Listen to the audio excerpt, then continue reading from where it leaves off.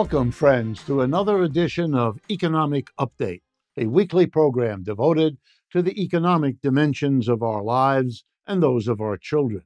I'm your host, Richard Wolff. As usual, I want to begin by reminding you that our friend and volunteer, Charlie Fabian, is awaiting word from you by email if you have topics, suggestions, documents that might be of interest and use to us in formulating the segments that comprise this show. Here is Charlie's email, and he is grateful, as we all are, for what you have been sending in, which far exceeds what we expected when we started this little small aspect of our project. charlie.info438@gmail.com. Once again, Charlie, spelled Charlie, charlie.info438@gmail.com. Today's program is going to be talking about the economy of Germany and all that it means for Europe and therefore the world. Organizing success among low-paid workers in California. What the war in Ukraine has meant to the stock market versus what it has meant to you and me. And the mass movement of protest of European farmers. We don't give enough attention to agricultural work and work conditions, neither in this country nor in many others. So this was a chance to make up for that deficit by talking about a remarkable movement across the continent of Europe, led and mobilized by the farmers in those countries. And in our second half, we will continue what we began last week, which is a survey of some of the more egregious, unjust, unfair aspects of the tax code of the United States, now that we are heading into the annual tax-paying season. Okay, let's start. Germany. Germany was, for most of the last 20 years, the powerhouse economy of Europe. The largest single economy, the one growing the quickest, the one with a global footprint far beyond that achieved by most of the other European countries. But now the situation has changed dramatically. Germany is affected by a remarkable label, quote, the sick man of Europe, end quote. Why? Because the engine of economic growth in Europe, Germany, is not moving along. Germany is, if not in recession right now, so close that it is something that the German people can taste and are reacting to, as the politics of that country goes through a major shakeup, reminding many people of what they observe here in the United States over the last 7 or 8 years. Here are some of the signs and the reasons why Germany is having such a hard time and why Europe, therefore, is having one too. First, not only is there no growth in Germany, but they are busily losing their markets. They are busily losing their very industries. The most popular word in headlines in economic news in Germany these days is the word deindustrialization, the opposite of industrialization. It's when you're not growing new or expanding factories and manufacturing. It's when you're doing the opposite, shutting them down, not replacing them, shrinking them. And why? First and foremost, the war in Ukraine. And how does that work? Well, the economic strategy led by the United States, with which Germany has cooperated, has been to levy sanctions on Russia, the biggest one of which was not buying oil and gas from Russia the way it had been purchased before. Let me be clear. One of the reasons Germany was the success of the last 20 years was that it had the best access of all of Europe to cheap oil and gas from Russia. That enabled the Germans to outcompete the French or the British or the Italians. Yes, I know we all hear the stories about the Germans are great technical workers and efficient and engineering types. There's a little of that, but this was the much more important. They had cheap energy, cheaper than what the French had to pay to get energy from North Africa or the British from around the world, etc., etc. And they lost that. To go along with the United States to fight Russia through Ukraine, they had to go from cheap energy to very high cost energy. Instead of cheap Russian oil and gas, they had to buy liquefied natural gas from the United States at a much, much, much higher price. And that meant that they had to charge more for what they produced in Germany. And that meant that the people around the world didn't buy German goods the way they once did because they were now too expensive since the Germans had to pay more for energy. So they shifted to other countries. And that hurt the German economy badly. Then there was the global inflation, partly because energy prices went up, prices across the board went up in Germany and in Europe. And what did the German central bank do? The same thing the Federal Reserve did, raise interest rates.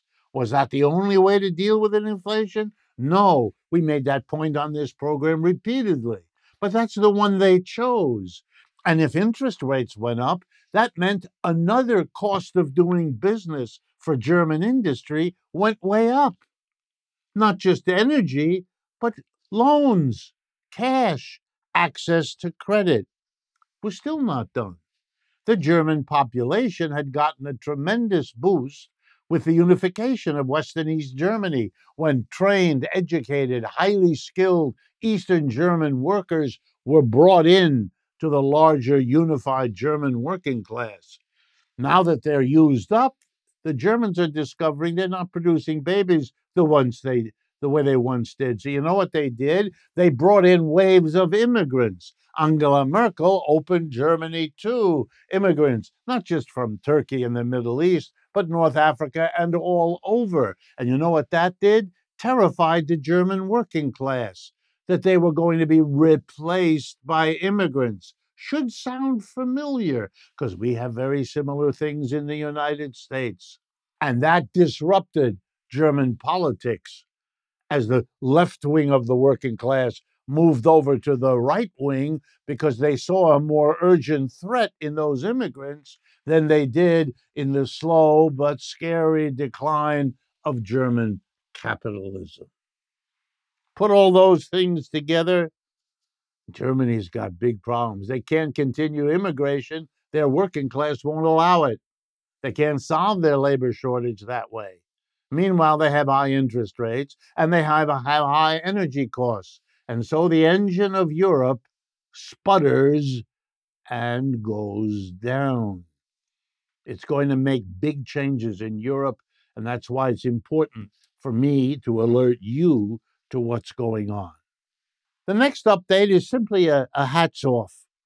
There's a new organization called the California Fast Food Workers Union.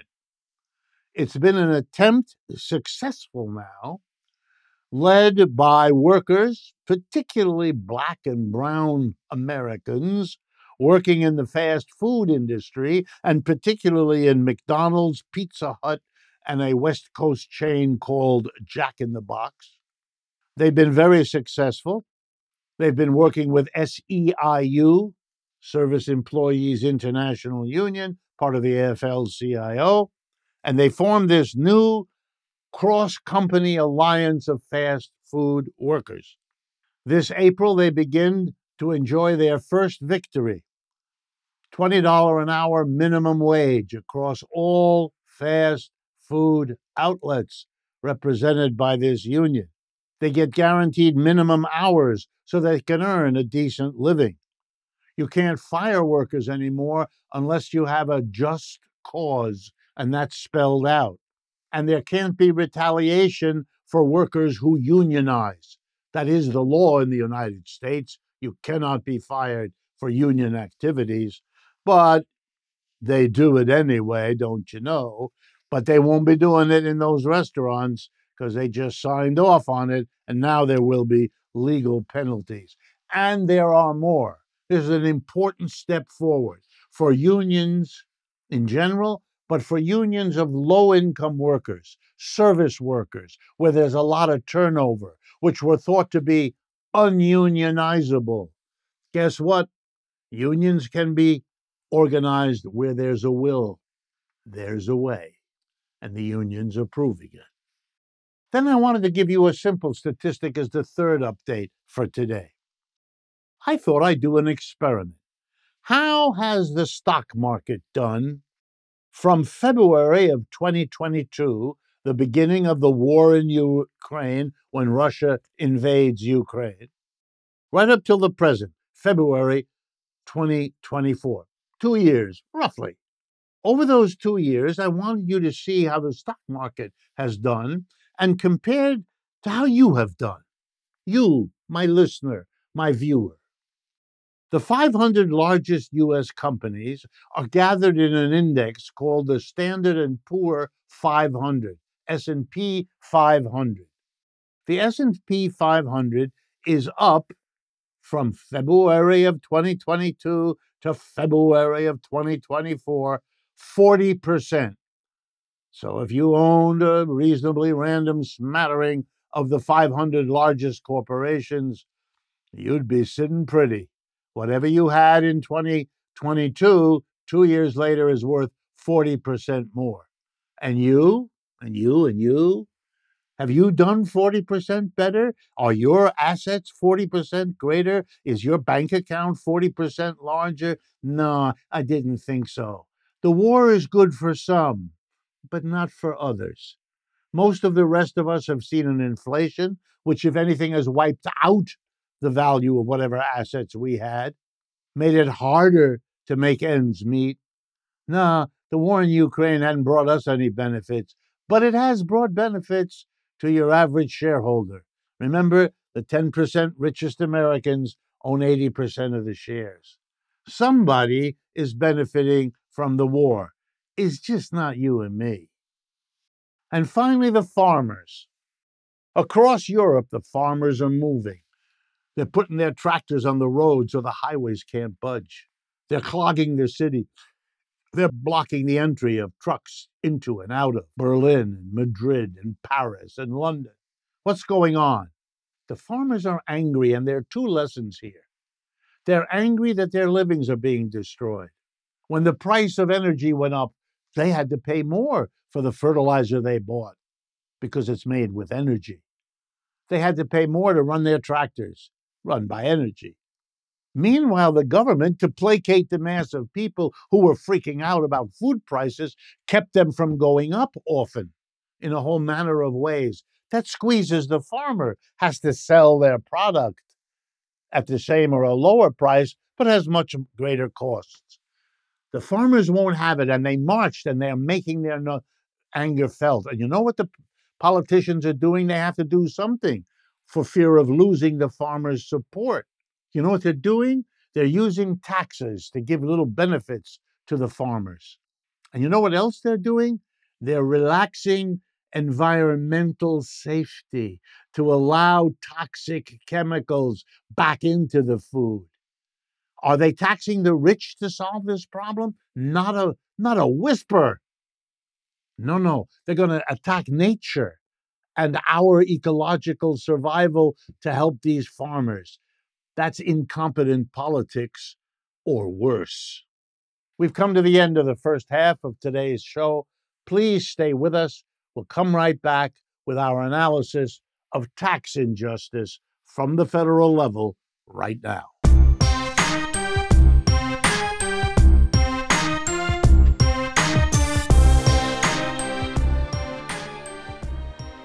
Welcome back, friends, to the second half of today's economic update. We're going to continue what we did the second half of last week's program, which is take a look at the federal tax structure of the United States, with particular emphasis on a selection of the most unfair, unjust elements. Look, I could take several entire programs going through all of them. I'm just picking a few to give you an idea of how, over time, the influence of corporations and the rich have produced a weird tax system.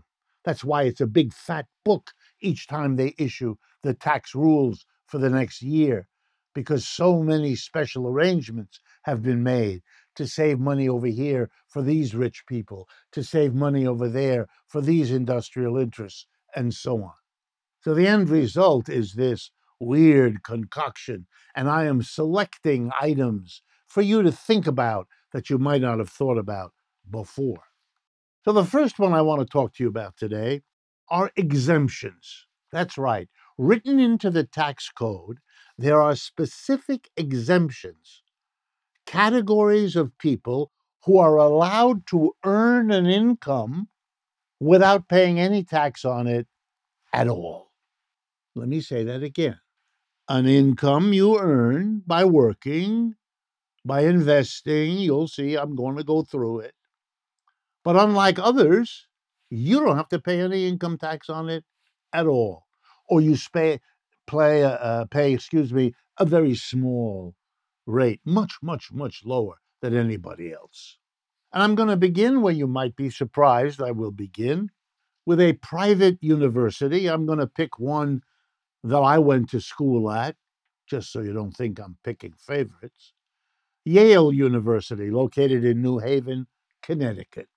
Yale University is one of the oldest universities in the United States. It goes way back to colonial times, when New Haven was a colonial outpost of the British Empire. And it was decided that because the people who settled there went to war against the local indigenous population, killing them in large numbers, making room for themselves, that these were deeply religious people. In this case, Protestant religious people, Christians. And they wanted to not only settle the land and remove the indigenous people, but they also wanted to build churches where there would be pastors, ministers, producing the religious activities they wished to engage in. The problem was they didn't have much money. And so they got together and they said, well, a bunch of us are farmers here in New England, in Connecticut, where New Haven is located and where Yale exists. We're farmers and we can pay a tax on the farming that we do, and we're craftspeople and we're small merchants, and we are what we were in the colonial days of the United States in New England. And we can afford to pay taxes because we do things that make money. But churches don't. They just don't. And if the churches had to pay the same taxes that we all pay, a tax on our land, the farmer had to pay, a tax on animals, a tax on the income they earned, if and when that was a tax that was levied. When all that was done, the decision was made by the local Christian settlers that they would give Yale University a tax exemption. And why? They were very clear. It's in the Constitution of Connecticut. The exemption was there because Yale would train young men to become ministers. And in order that there be ministers, because they couldn't imagine the church without them, they had to be trained. And in order for them to be trained, there had to be an institution that did it, and it couldn't survive if it had to pay taxes. So they gave Yale, a Connecticut institution, a tax exemption in Connecticut because it produced ministers for the people in Connecticut. Kind of logical if you think about it. Well, that got generalized. You'll never be surprised to learn that the people who got a tax exemption fought very hard in the intervening 3 centuries not to lose it. So by now, the federal tax code, not just Connecticut, but in all 50 states, plus the federal government, they exempt educational, religious, and often medical and charitable institutions from paying taxes. Yale is now a multi-billion-dollar profitable corporation, but it still pays no taxes on its property, or a very recently, a very small amount, much lower than it would have to if it were taxed like everybody else. Now it's become a rich people's exemption, and we're all supposed to pretend not to notice that that was never the intention when it started, and it shouldn't be there now. The richest people on earth send their children to Yale University. They can pay. Wow. And then for those of you that are not religious, let me make sure you understand. Every church, every synagogue, every mosque, every religious institution in this country can and typically does apply for an exemption, which means if they earn money, they don't have to pay tax on it. Yale owns, for example, like many churches do, stocks and bonds given to them by parishioners, given to them by alumni. They hold these stocks and bonds. They earn dividends. They earn interest on them. And on that income, they pay, you got it? No income tax, or a very, very, very small amount recently enacted. The churches are subsidized. It means that the local church can use the services of the local cops, the local firefighters, the local folks who clean the air, the local people who teach everyone in the classroom of the elementary school or the high school. All the churches get all the benefits of all the public services, but they don't pay for them. You and I do. On our house, we pay a property tax. On our wages, we pay an income tax. On our stocks and bonds, should we be so lucky, we pay taxes on the dividend income, the interest income, the capital gains. Oh, yeah, we pay. They don't. Because they're a church. You may not understand it, but you, the American people, subsidize all religious institutions. Here's a question for you to ponder in the quiet moments of your day. If the United States government, plus the 50 states, plus all the cities and towns, actually made churches and synagogues and mosques pay the same rate of taxation other local institutions do, like the stores, like the homes, like the cars, like the businesses, and so on, how many people would go to church? How many churches would survive if they had to pay taxes?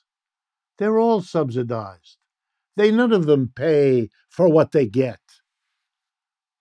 When you hear some conservative tell you, I want these people to pay for what they get, remember that's the same person who's protecting the churches by never bringing up the fact that we require the American people, through their taxes, to subsidize all of those institutions: Yale, Harvard, the church, the mosque, the synagogue. They're all subsidized. We subsidize religion in this country, and we always have. The next item, again, I could spend an hour on it. We used to believe in something called the level playing field, that every child born into this world should have an equal opportunity to develop their skills, their capacities, their passions, their knowledge, and go out there and contribute to the community and be accordingly rewarded. But of course, if you believe in a level playing field, you can't allow one baby born into this world to have $1 million available and another one have nothing. Because the one with the million will get the better education, skill training, habits, medical care, personal care. You know the story. You don't really need me. So either you believe in a level playing field or you don't. Either you want people who are already rich to have an advantage over those who aren't, so that inherited wealth becomes the norm, so that rich people can make sure their kids are rich, whereas people who aren't rich will have that much harder getting their kids into that class of folks. I mean, either you understand this or you don't. When I was young, only the first $100,000 or $200,000 that you could leave to a descendant, your children, was free of taxation by the federal government. Today, a husband and wife, right now in the United States, can leave to their children $22 million tax-free. No inheritance tax, no estate tax on the first 22 million bucks. You only have to start paying a tax on what you leave to your kids above that. The first 22 million. Well, you know what that means? That means that almost nobody pays estate tax in the United States. Because between the 22 million you can legally leave without taxes and all the gimmicks that I will explain on another occasion that allow you to move money without becoming considered an estate you have to pay tax on. You put these two together and the rich stay rich and the families become perpetual. We have a perpetual rich class in the United States, not because that's natural, it never was. It's because those rich people have made the law written this way to help them do that. And you can't do that. And so you haven't been able to. And you just suffer. Because remember, what they don't pay in taxes, you do.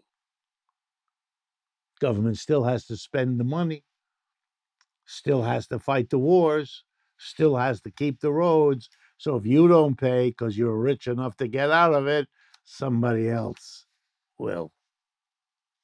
It's the name of the game.